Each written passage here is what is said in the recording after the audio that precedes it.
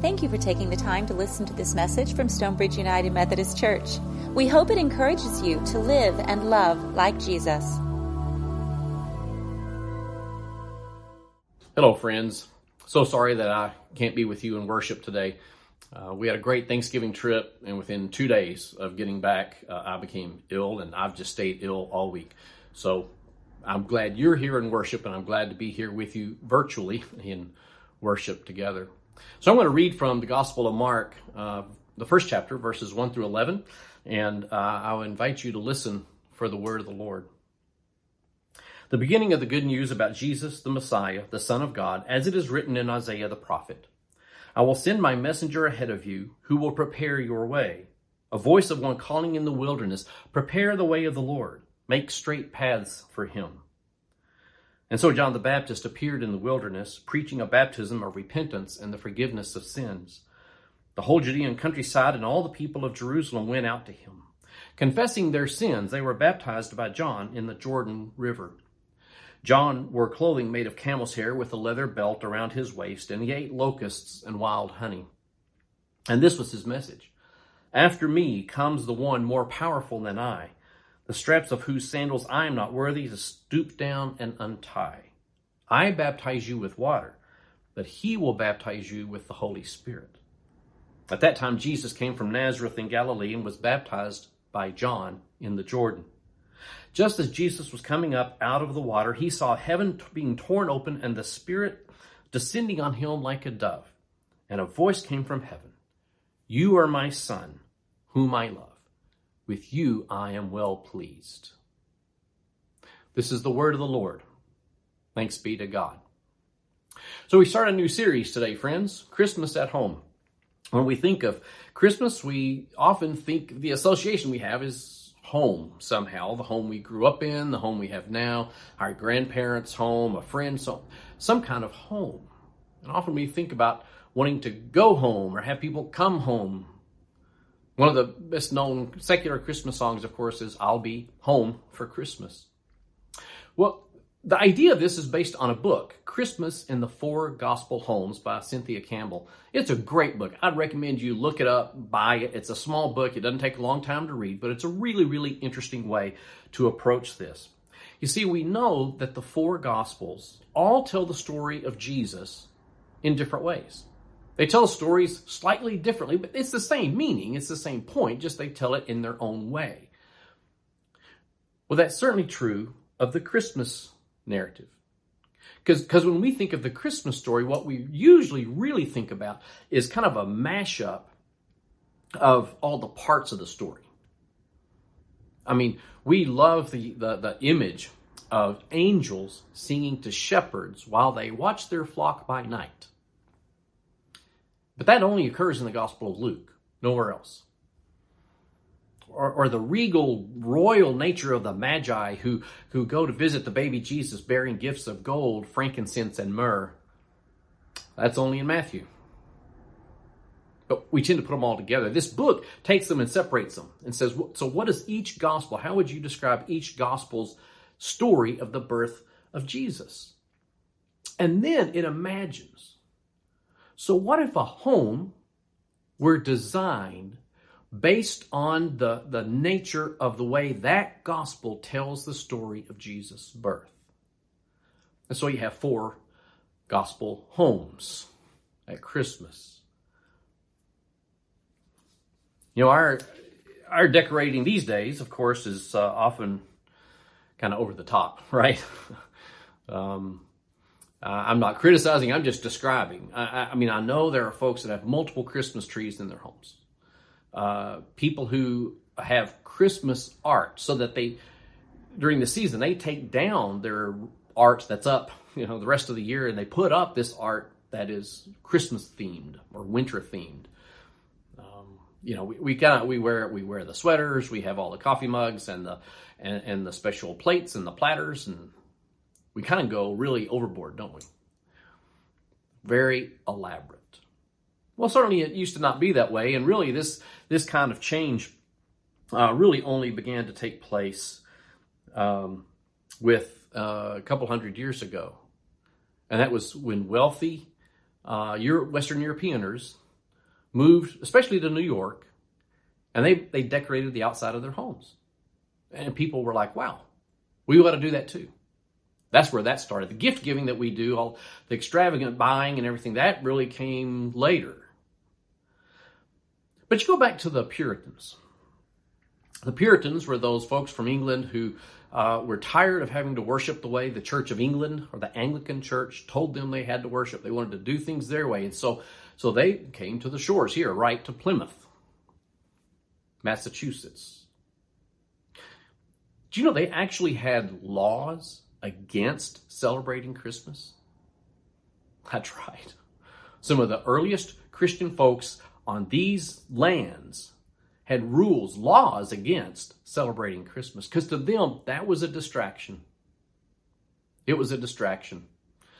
I mean, all the excess and everything, nope, they just distract you from what you really need to know, the essentials.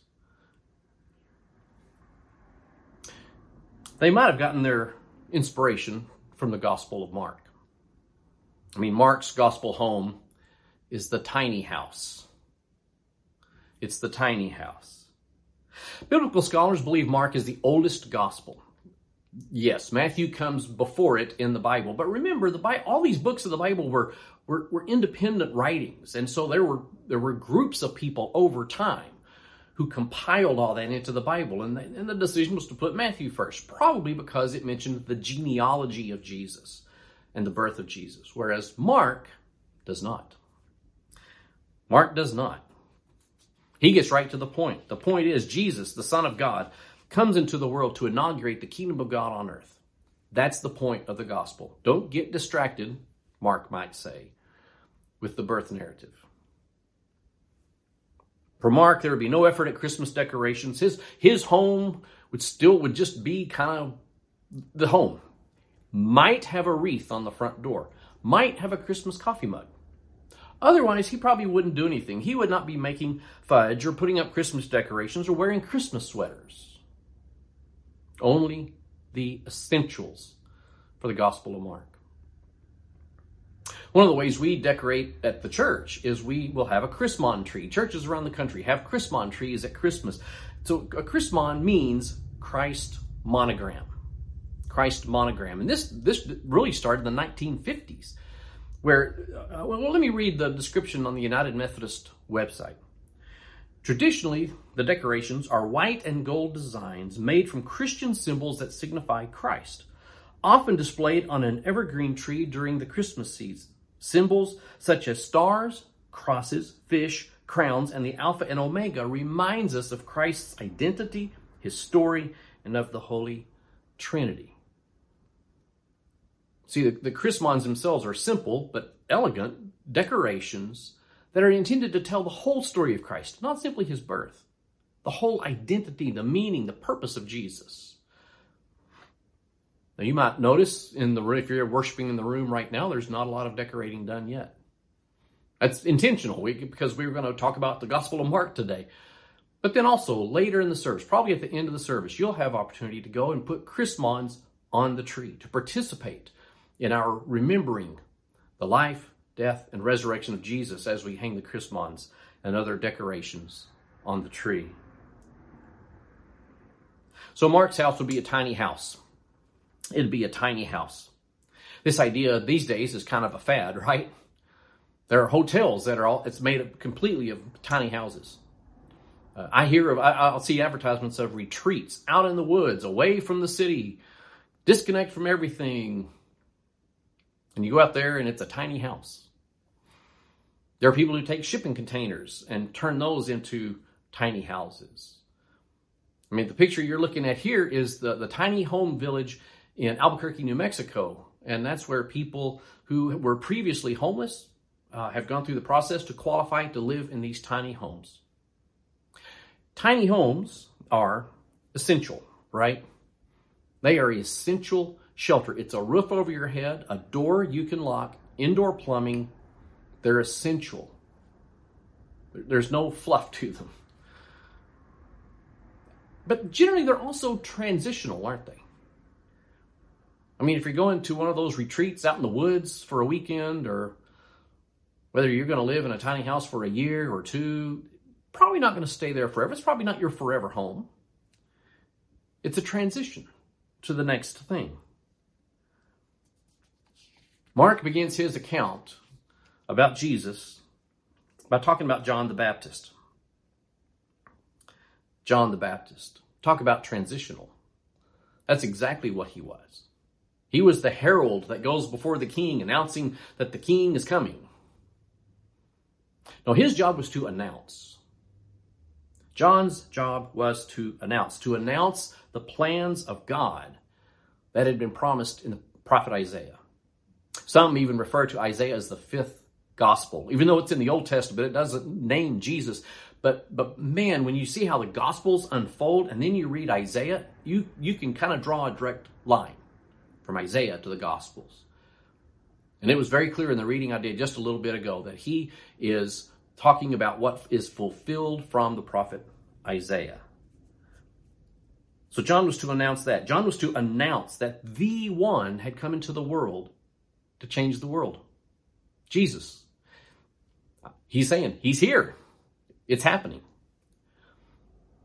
And his job was to announce that people are to respond to this good news of Jesus Christ with changed lives. That's what repent means. My old self becomes a new self. My old way becomes a new way. My life was oriented and aligned in one direction. Now it needs to be oriented and aligned in a different direction. That we respond to the good news with changing our lives. Now, while the Gospel of Mark does not include any kind of birth narrative, there are 3 times that Jesus is referred to as God's Son. One of them was right there in chapter 1, verse 11, right? After the baptism, coming out of the water, saw the heavens torn apart, a dove descends, the presence of God descends like a dove, and the voice that says, "This is my Son, in him I am well pleased." In chapter 9, Jesus takes his disciples, Peter, James, and John, up on a high mountain to pray. This is the transfiguration story.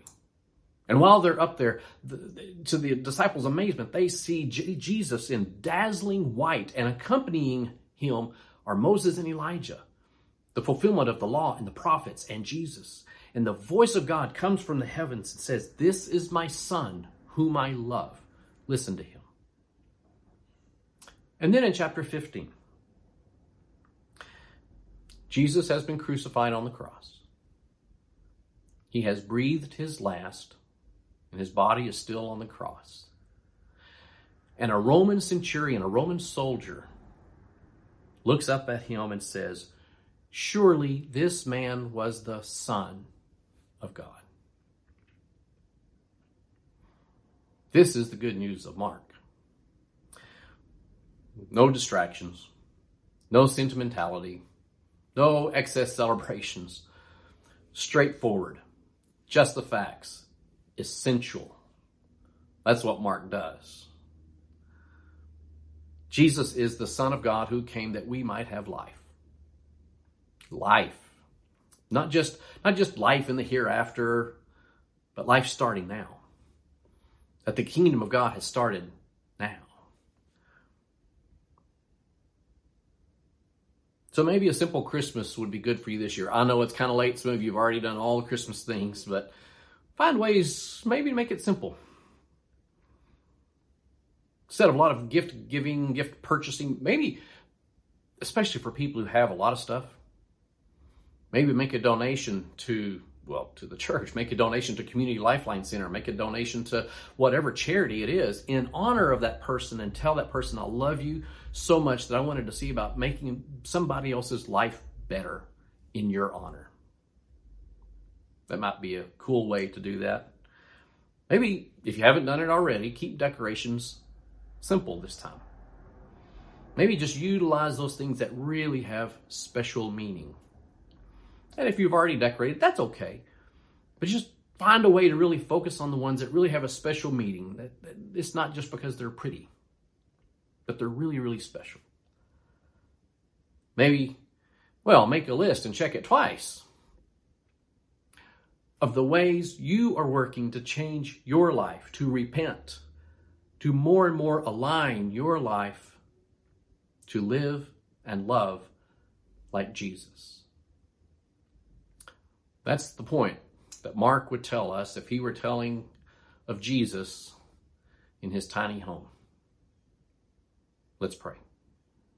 God, we're grateful for the good news of Jesus, for the good news that you stepped into this world in which we live to bring the power and the grace and the love and the forgiveness and the compassion of Jesus into a world that desperately needs it. May we more and more align our lives to conform with that life so that we can glorify you in all that we say and do and give you honor and glory. In Jesus' name, amen. Thank you for listening to this message from Stonebridge United Methodist Church. You are invited to worship with us every Sunday morning at 10 a.m. For more information, visit our website, mysumc.org. Have a blessed day.